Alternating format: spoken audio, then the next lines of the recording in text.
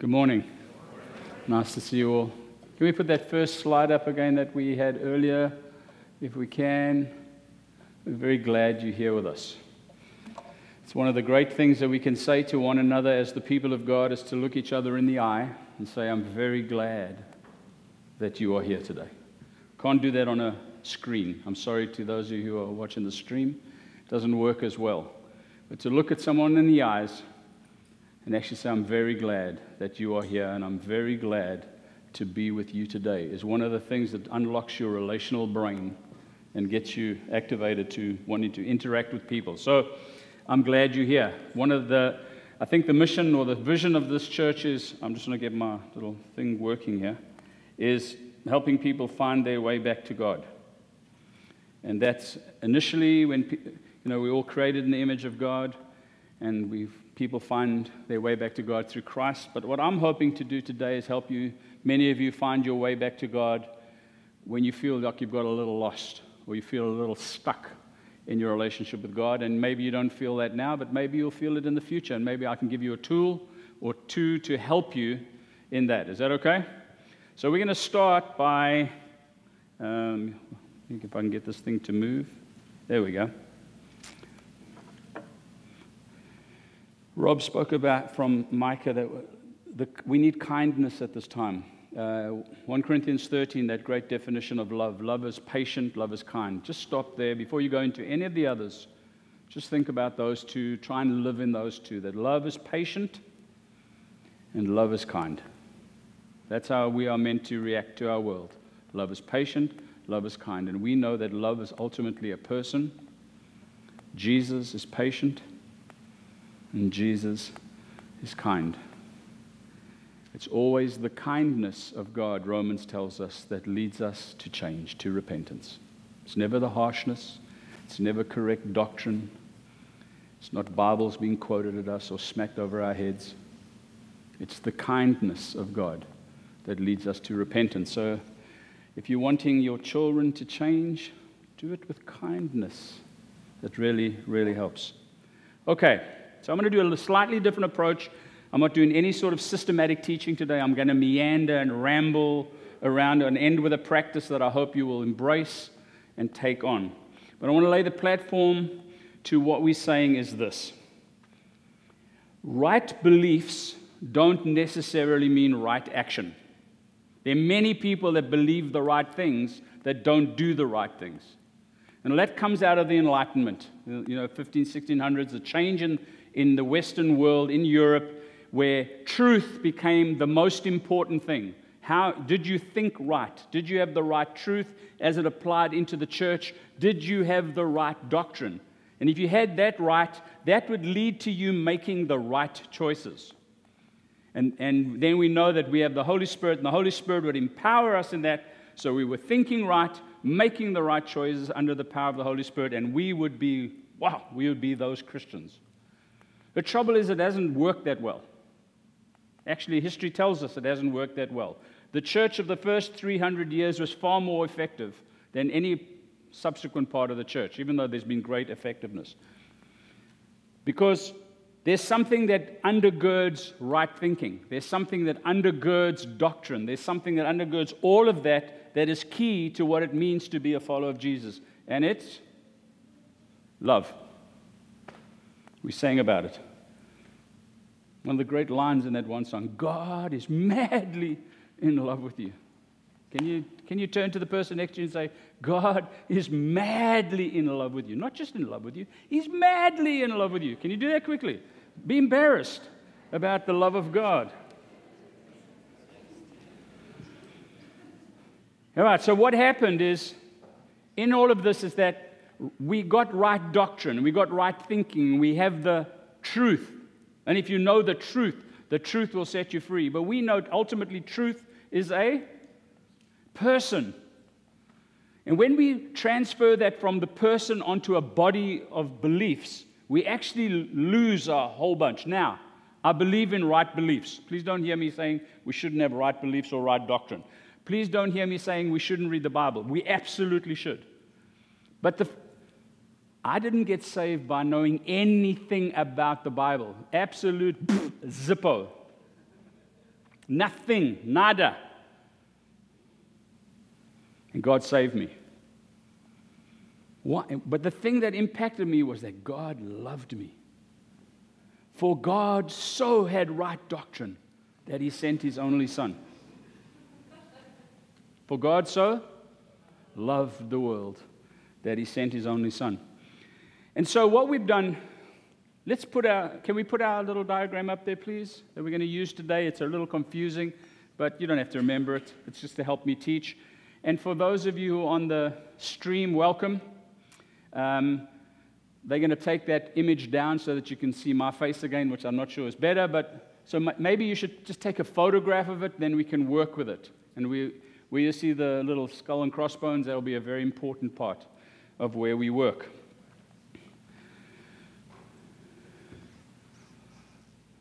All right, so this is a little thread. It's a very crude diagram. This is not covering all doctrine and all truth. This is me trying to explain something to you. Is that okay?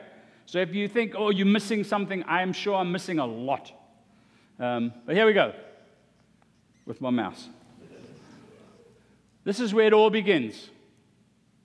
At new birth, when we receive spiritual life from above. We need a natural birth and we need a spiritual birth. Jesus said to Nicodemus, unless you're born again. And you can use born again, spirit, life from above, regenerated, converted, saved. They have slight different meanings, but we know what we're talking about. This is where it starts. When you come into a relationship with Jesus, and Jesus attaches Himself to you because of His great love. All right? Because God was so madly in love with you that He sent Jesus to demonstrate that love and save us. So we start here, and then we come into this idea here that everything that God does with us is based in the reality of His love. If we miss that, we actually miss Christianity altogether, quite frankly. And I've met people that have right doctrine, right beliefs, but they do not understand the love of God. And you've missed the point. If you throw the doctrine out, but you understand the love of God, you're more likely to grow and become the person God wants you to be. Again, hear what I'm saying. I'm not saying doctrine's unimportant. All right? But this leads us to that we become disciples to Jesus. Now, I hope you know that you don't become a Christian, and then when you've been a Christian a year, and you're a little mature, then you become a disciple. You become a disciple the day this happens. The disciple is a learner, a student, an apprentice, or whatever. So we become disciples to Jesus. The goal is that we would take on the character of Christ, or in language of spiritual formation, we would become like Jesus. We all okay so far? If you're not, just wave your hands and we'll stop. All right? And as disciples of Jesus, become part of this new family that's local, global, and eternal, and the goal is for us to come to the place of unity as the people of God. I don't know if I still have this. I might still have it in the back here. All right. Do you know, and I hope I'm not offending, do you know that God is not American? He doesn't particularly care for America more than Turkey. For God so loved the world. Okay. I'm from another country, so I view things. God loves America, but He loves every country. And He loves the people, actually. Not necessarily all the things. He loves the people. So it's really important we see that, because we become a new family when we become followers of Jesus, when we become disciples of Jesus, when we receive new life from above. We become part of a new family that's above all other families. It's actually above your marriage. You know, the Bible tells us that in heaven there's no marriage. There will be a marriage, the marriage supper of the Lamb.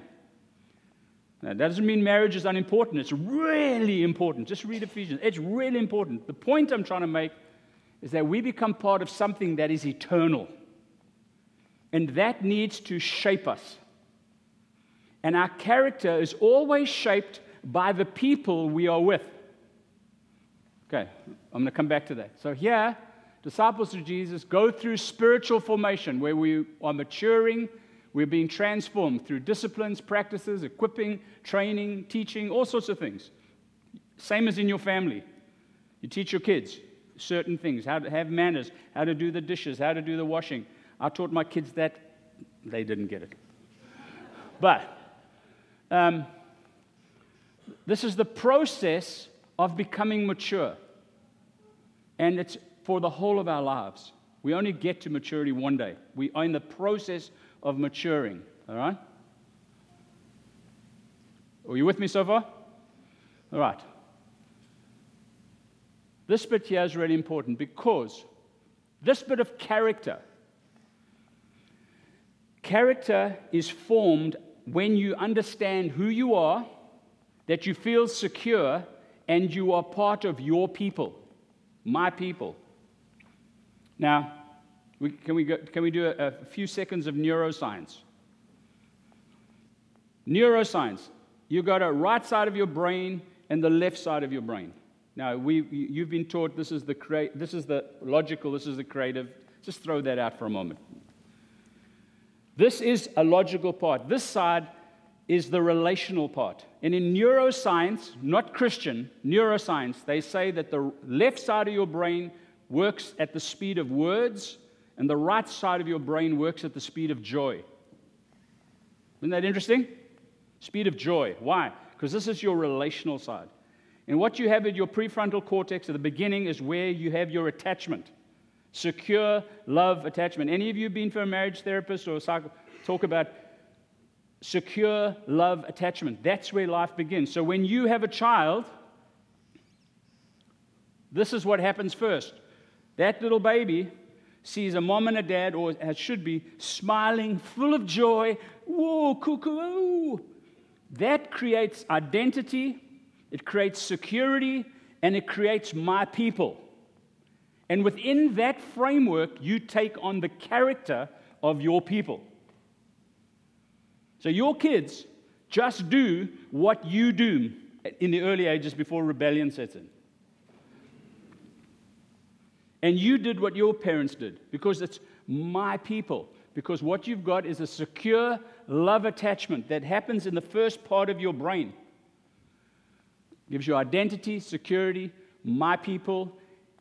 And you will notice your kids will do what you do. They don't even think about it. Why? Because character is in this relational side of your brain, which is subconscious. It just happens. If you have to think about it, it's too late.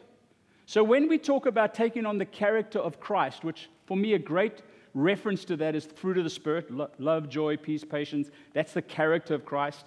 When Jesus talks about that you will bear fruit, I believe he starts there. There are other things, but he starts there. You want that to be that you act like Jesus even when you're not thinking about it. So, for example, using the word that Rob brought, if you have to wake up tomorrow morning and think, I better be kind today, it is not yet part of your character. That doesn't mean you shouldn't do that. But when it's part of your character, you will just be kind because that's what you do. Does that make sense to you? That's brain science. Character is formed in this side of your brain. The trouble is we spend a lot of time on this, and I'm into this in a big time. You know, for some of you have heard, I'm a Dallas Willard fan. It's all about spiritual disciplines. I'm there. But when you have a problem on the right side of your brain, you can't necessarily fix it with a left brain solution. You have to start in your right brain. And that's why we're going to talk about, this is our spiritual discipline for today, gratitude. We'll get to it in a moment. So if you're like me, who comes from a dysfunctional, broken home, some of you might have heard my dad is whatever. I did not have this. I did not have a secure love attachment. From a lower class family, my mom had to work hard to make ends meet, so I didn't have that. I lived with my grandparents and whatever. I did not have this. That doesn't mean I didn't have attachments. I just did not have secure love attachments. I had attachments to other things because we will get attached to something. And so I got attached to my grandfather, he was an angry man. Guess what I became? Because I just became like him. Because my identity was tied up into that. My security was in that. Because if I got angry, I'd know who I was and I could protect myself. And my people were angry people. All right. In this here, when this is wrong, you can't have real joy.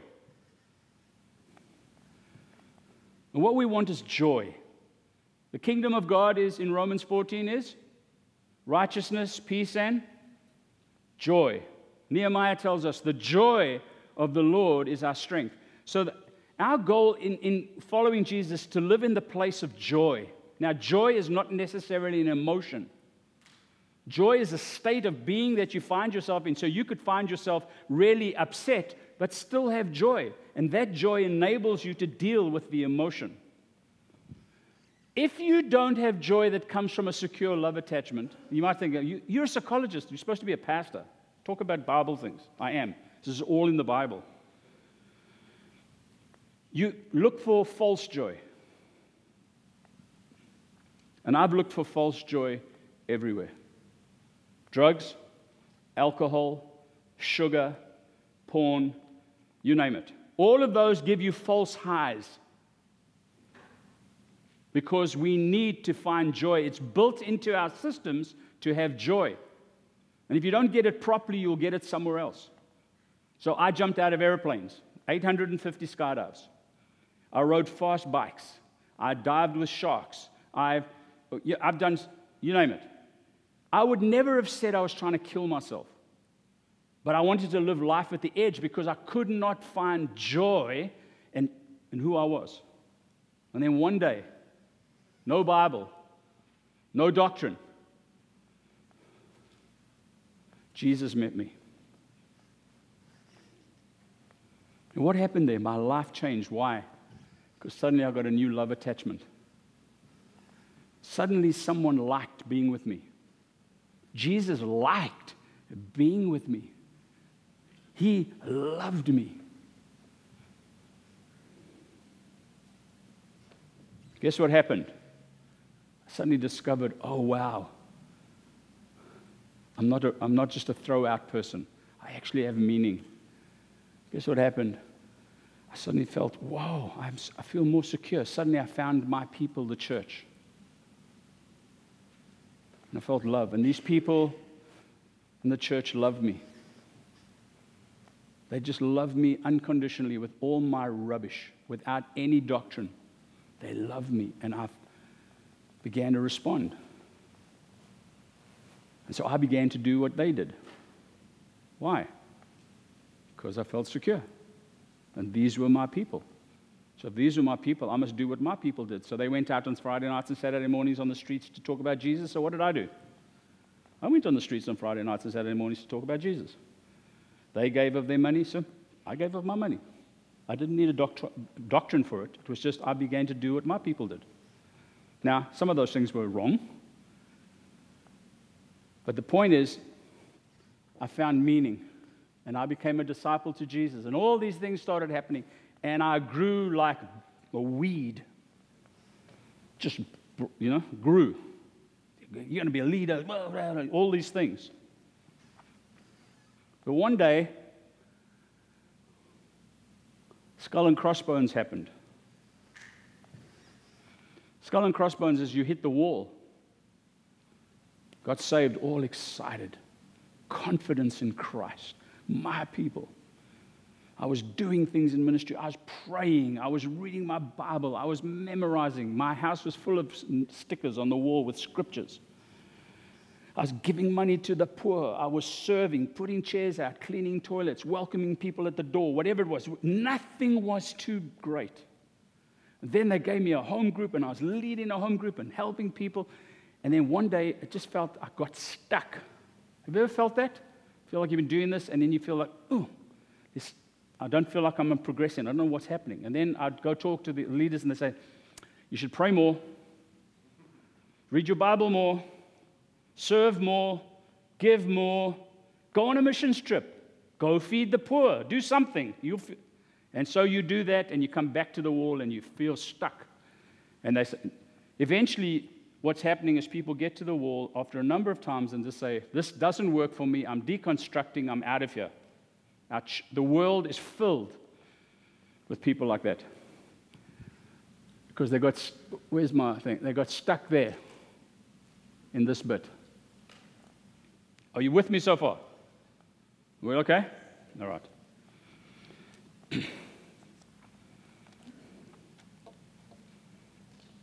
Go back to this diagram.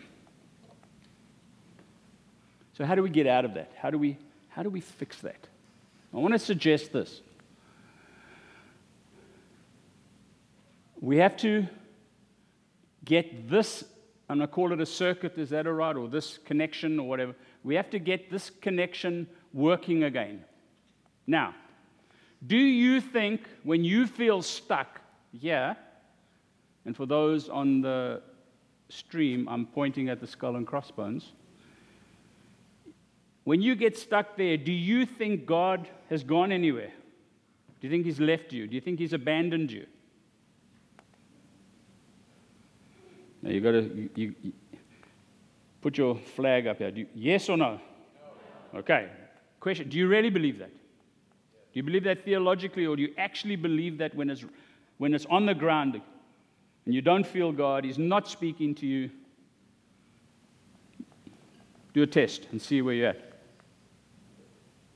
We often feel, where's God? He's not speaking to me anymore. It feels so distant. Actually, what's really happened is that we have become, or we've not separated ourselves, that's the wrong word, but it's kind of we've got a block against the issue that God loves me. Now, I want to come to this word love because it's really important to understanding this. That word love, in the Old Testament and the New Testament, in the Old Testament, the primary word for love is hesed. And in the New Testament, we have agape, or agape. All right? Now, that word is translated love in many ways because English is such a terrible language trying to capture these ancient languages. So this word love, actually, I got this, 4 weeks ago, I spent an hour and a half with an Old Testament Hebrew scholar, Dr. McCrary, who was a lecturer in this stuff, and we spoke about the word hesed. And actually what it means is an attachment word, and it means to be glued. It's a covenant word. To be glued. So when you come through this process here, and God loves you, He glues Himself to you in covenant. It's that glue that cannot be broken. So when God enters covenant with you, when God sets His affection on you, when God loves you, that's glued. He's not going anywhere. It's a secure love attachment. That's what enables you to know who you are, to be secure, and to be with your people. But as you know with your kids, we go through phases where my parents don't love me. And sometimes you feel disconnection. All these things happen. And we feel that as humans under the hand of God, we feel this. Now, just for interest's sake, the word agape is the Greek word that they try to give meaning to the word hesed, which again it actually means glued. It's a covenant love. It's not a feeling. No, it doesn't mean feeling's unimportant.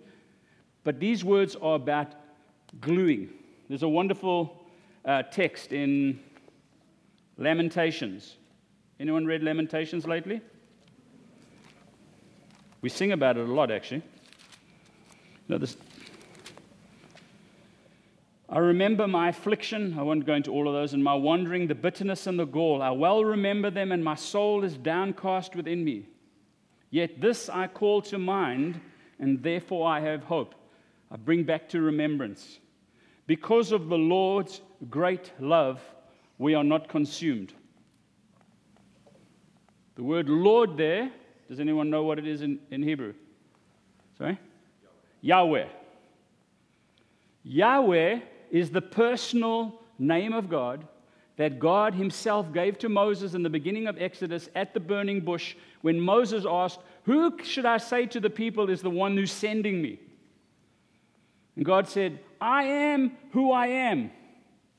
Yahweh, the personal name of God, who is the ever-present, now, covenant-keeping God, who can never break with you. That's the God who then talks about, because of the Lord's great love, chesed, glued love.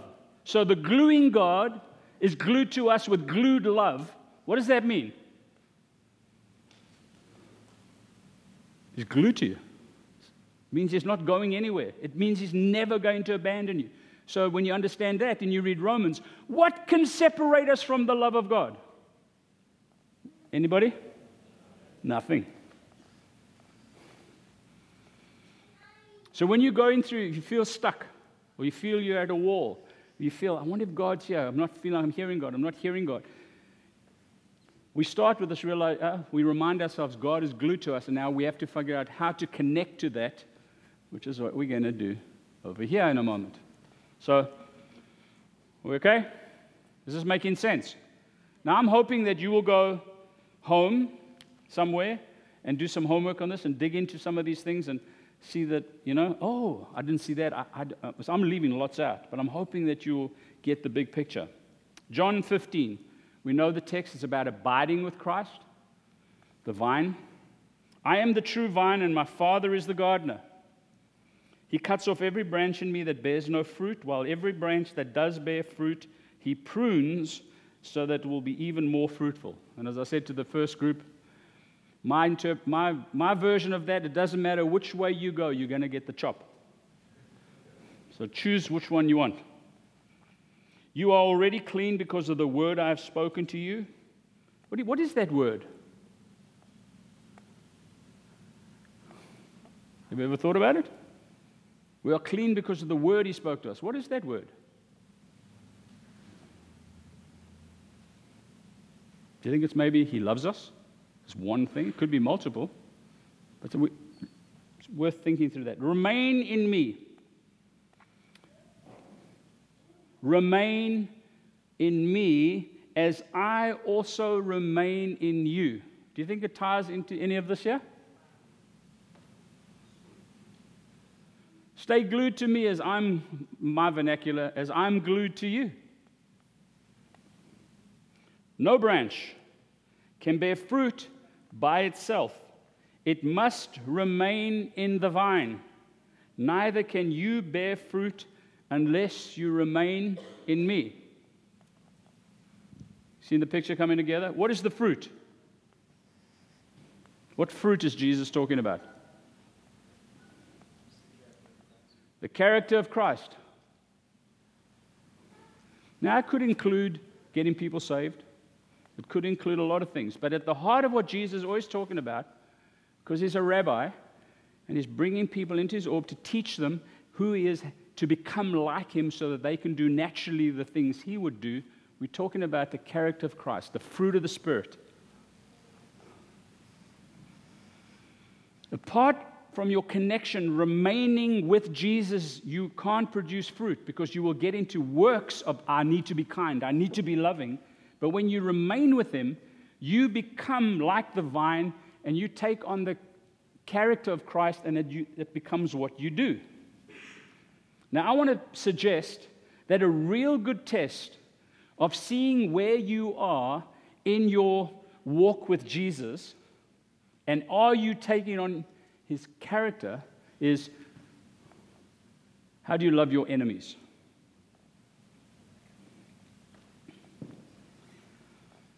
See, love is the basis of everything that is what it means to be a follower of Jesus. Love the Lord your God with all your heart, your soul, your mind, your strength. Love your neighbor as yourself. There's 3 levels of love. We're called to love our spouse. Husbands, love your wives. I'm assuming wives are supposed to love their husbands. Is that right? This is how they will know you're my disciple, the love you have for one another. That's love. Love your enemies in the Sermon on the Mount. And 1 Corinthians, whatever you do, do it in love. So basically, life is set in the understanding of love, which is agape chesed love. Is that okay? So, if we want to know how we're doing here, just see how you naturally, without thinking, respond to your enemies. And Jesus demonstrated that many, many times. Do you think Jesus on the cross thought, I'm Jesus? Oh, forgive them, Lord. They know not what they're doing. Do you think he thought like that? Do you just think it flowed out of him because that was his character? We see the way he interacted with the woman and the well, the Samaritan woman, the story of the Good Samaritan. All of those is Jesus teaching us about what it is to love our neighbors. And those were the people that were really close by. They weren't on the other side of the world. Samaritans were right there.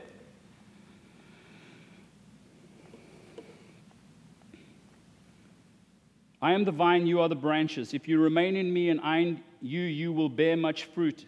Apart from you, you can do nothing, apart from me. If you do not remain in me, you are like a branch that is thrown away and withers. Such branches are picked up, thrown into the fire, and burned. Just that word wither has always, at least in the last season, grabbed me, because I've watched so many followers of Jesus wither, fall away, because they lost this bit here. If you remain in me and my words remain in you, ask whatever you wish and it will be done for you. Isn't that an amazing scripture? It's when we are like Jesus, then Jesus asked his Father and he did. He saw what his Father's doing, he did it. That will apply to us. I want to talk. This is to my Father's glory, that you bear much fruit, showing yourself to be my disciples. As the Father has loved me, so have I loved you. Now remain in my love.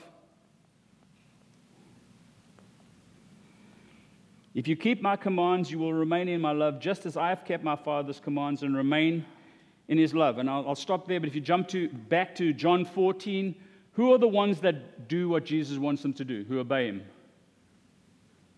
The one. If you love me, you will obey me. The ones who don't love me won't obey me. The Great Commission is go into all the world. I am with you. I've got all authority. Go into all the world. Make disciples of all nations. Baptize them in the name of the Father and the Son and the Holy Spirit. And what? Teach them to obey everything I've commanded. At the essence of that obedience is how to love, I believe. At the core of it, there's many things, but at the core, if you are not in a secure love relationship, it's almost impossible to obey the way that God wants us to. So in that same text, in John 14, Jesus says, I no longer call you servants, I call you friends. Because a servant, you better obey. Because you're my servant, you do it. But when we are friends, we have taken on that character. There's a mutual connection. We just do because that's what we do. Anybody confused? I hope if you are, listen to it again, ask questions. I'm trying to rush through this. So how do we get this back when that relational circuit or that awareness of God has gone? And we feel stuck. Now, there are many ways. I'm giving you one, because this is all around spiritual disciplines, this little series that's happening. And I want to say that some of these here, pray more, read your Bible more, fast more, be solitude and silence more, all of those are not necessarily going to help you, even though they are fantastic things. So, is that all right? Because when you get this back, then these work better. Because this bit here is on the right side of your brain, these are on your left side of your brain. And you're stuck on your right side of the brain. You're trying to get your relational circuits with God up and running. So I want to suggest gratitude. Thankfulness. If you ever feel like you're angry with your spouse, for example, anybody ever been angry with their spouse? Oh, this is a wonderful church. No one gets angry with their spouse. When you're angry with your spouse, if you started by just have a break, step back, then step back into the space, take 30 seconds, step back in the space and say, I'm just using you. Your name is? Christy, but you're right in front of me. Is that okay? Christy, I'm so glad actually to be in your presence. I'm so glad you're my wife. I'm so thankful for the way that you have done this or that. Do you know how hard it is to be angry right then? Because thankfulness is an amazing discipline, an amazing tool, an amazing thing that actually crosses both sides of our brain to bring us back into connection. Read the ends of many of Paul's letters, and you'll see how often he connects prayer and thankfulness together. I'm going to read one here. In 1 Thessalonians chapter 5, starting in verse 16, rejoice always, pray continually, give thanks in all circumstances, for this is God's will for you in Christ Jesus. So I'm giving that background so that we're going to do an exercise. We did it this morning, and it was really wonderful with the first group. That's a really important thing to what God wants to do. If you turn to Philippians, how many of you struggle with anxiety? I do. This last season has been a rough season. I found out something. I'm 63. I found out something 2 months ago. I was going to the doctor, and I didn't say that, and my kid said to me, Dad, please speak to the doctor, ask them to put you on something. So I spoke to my doctor, and we did the test, and I discovered at 62, because I turned 63 in June, that I have ADHD, and now I'm on Adderall. Man, it's been amazing. I am more focused. I would have had 3 PhDs if I'd known this sooner.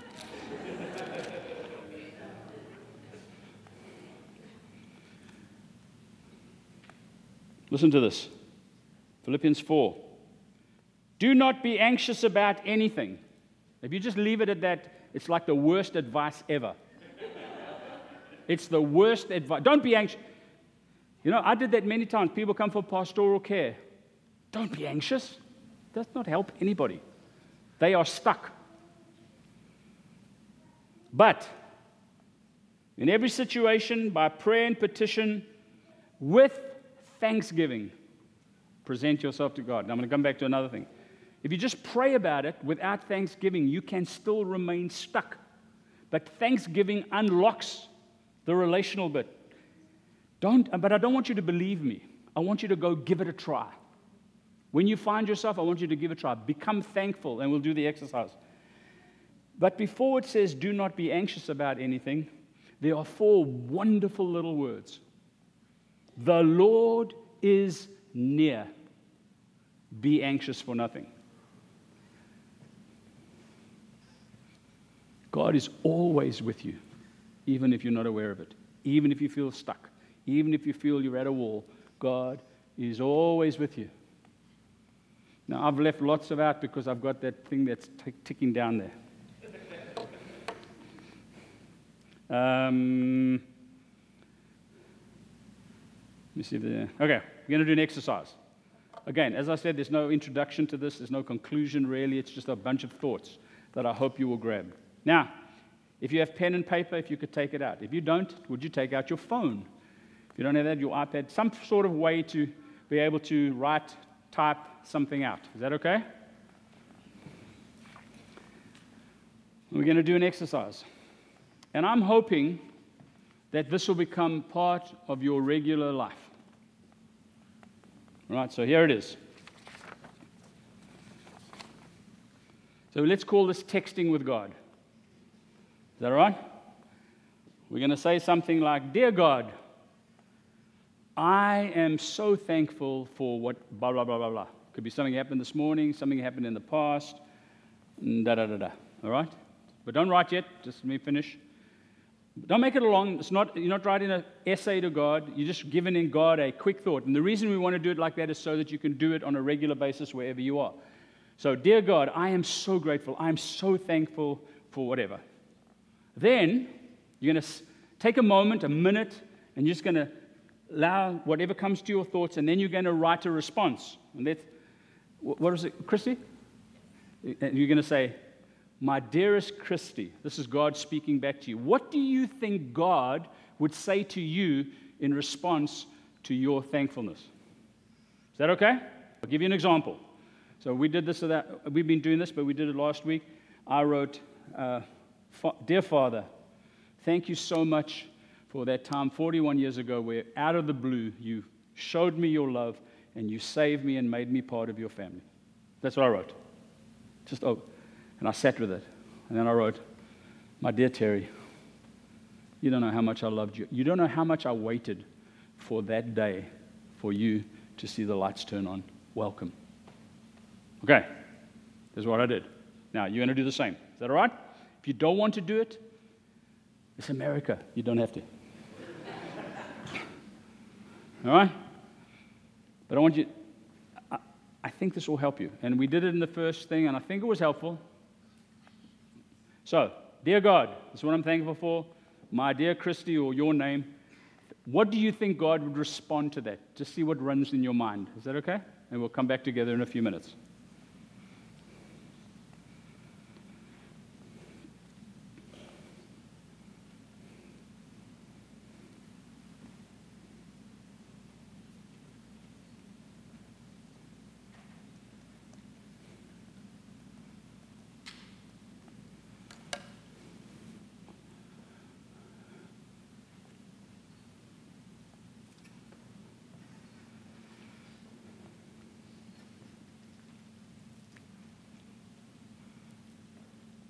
Remember, don't make it a big thought process. Just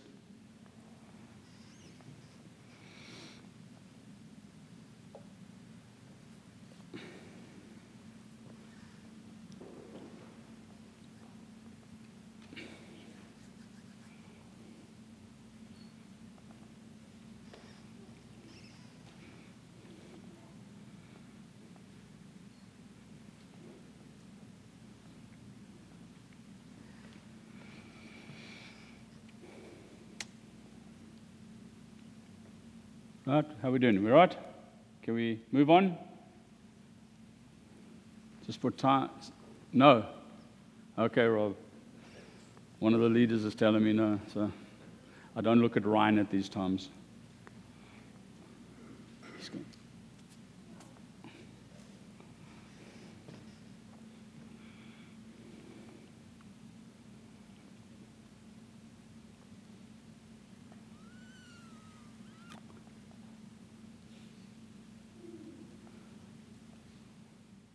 Okay, we're gonna stop there just for time's sake. All right. So you've got, dear God, I'm thankful. Dear Christy, this is what you think God would say. So I want to ask you a question. Is there anybody that's going to be brave? In our first meeting, it was Dottie, I think, who said they will actually read theirs to us, to the whole. Is there anybody who wants to do that? Thank you. Your name, sir? Joe. Joe, thank you. Dear God, I'm so thankful for my family. Dear Joe, I've always wanted you to experience loving unconditionally. It's how I've loved you from the beginning. What do you think about that?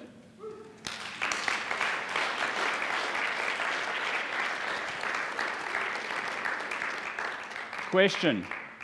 Do you think that sounded like God? Do you think that's how God would respond? Okay, were those Joe's thoughts or were those God's thoughts? Or does it matter?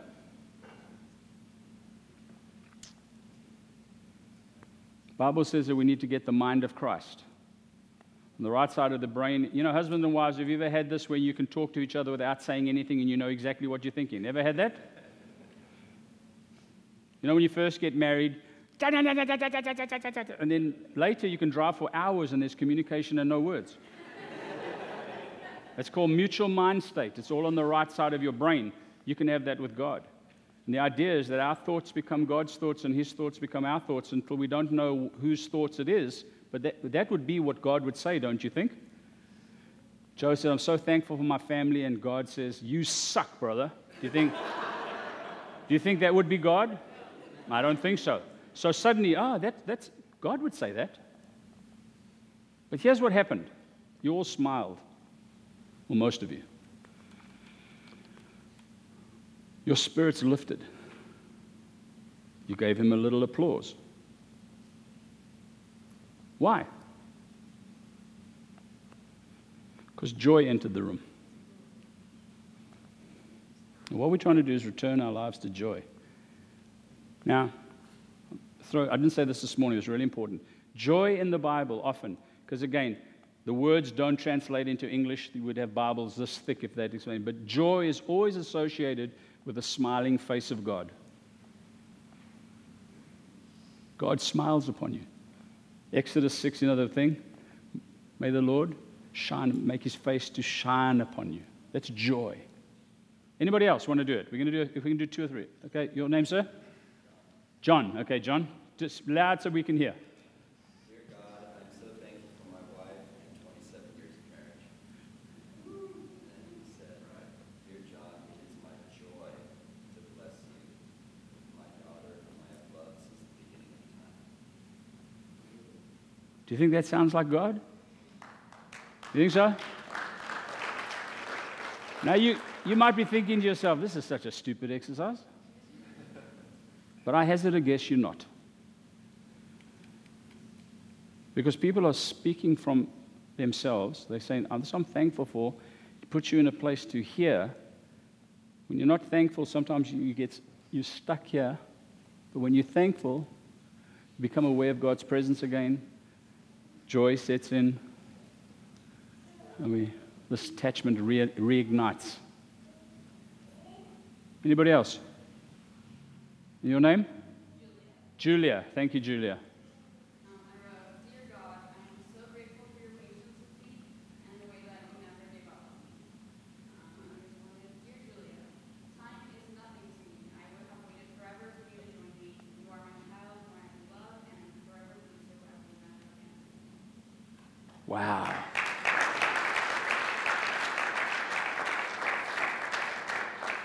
I asked the same question. Do you think that sounds like God? No, was that Julia's thoughts or was that God's thoughts? One more person. Okay, your name? Amanda. Dear God, I'm so thankful and grateful for and my son, for the gift of him in my life. Dear Amanda, I trusted you in him to be his mother. You know it is right for him, and I knew you could handle what you were up against in his life, in life with him.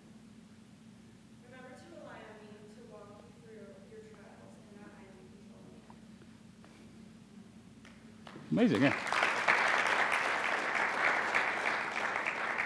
Now, one of the terrible things is we sit in this fashion. If we were sitting in the round, you would look at other people's faces in their eye and you'd see them full of joy and smiling and happy by what was shared. Because the smiling face of God is going to come through another person. It's going to reset your relational circuits here and enable you to be to be unstuck from where you feel like you've hit a wall.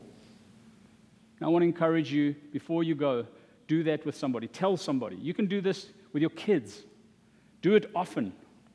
Get into this place of appreciation. And what do you think God would say? But here's the amazing thing that's happening. Not only are you feeling God's presence, not only are you feeling God's joy, but you are hearing it among your people. This is the kind of thing my people would say, because they have the same God. So when you find yourself in a place that you're really stuck and you feel like you've done this and you're feeling still a little, you can come to your people and ask them to pray for you, because you know they're going to kind of say the things that God would say, because they're your people. Now, we could do 5-6 part series on all of this stuff. I hope I've given you an introduction to something that will help you. This is a great spiritual practice to connect your brain and to become aware that God is with you and He wants to speak to you. You know the scripture, my ways are higher than your ways, my thoughts are higher than your thoughts? We always think, oh, God is just so big, different from us. I went and reread that text.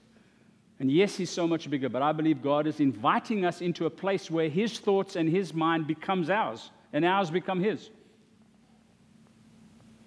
And become more and more aware of what God is doing. So please do it before you go. Do it with one another, husband and wife, friends. Do it and see what God says. But then begin to practice it on a more regular basis. And when you want to do it with your spouse or with somebody, start with, I'm so glad to be with you. Look at them in the eyes and do it. Is that okay?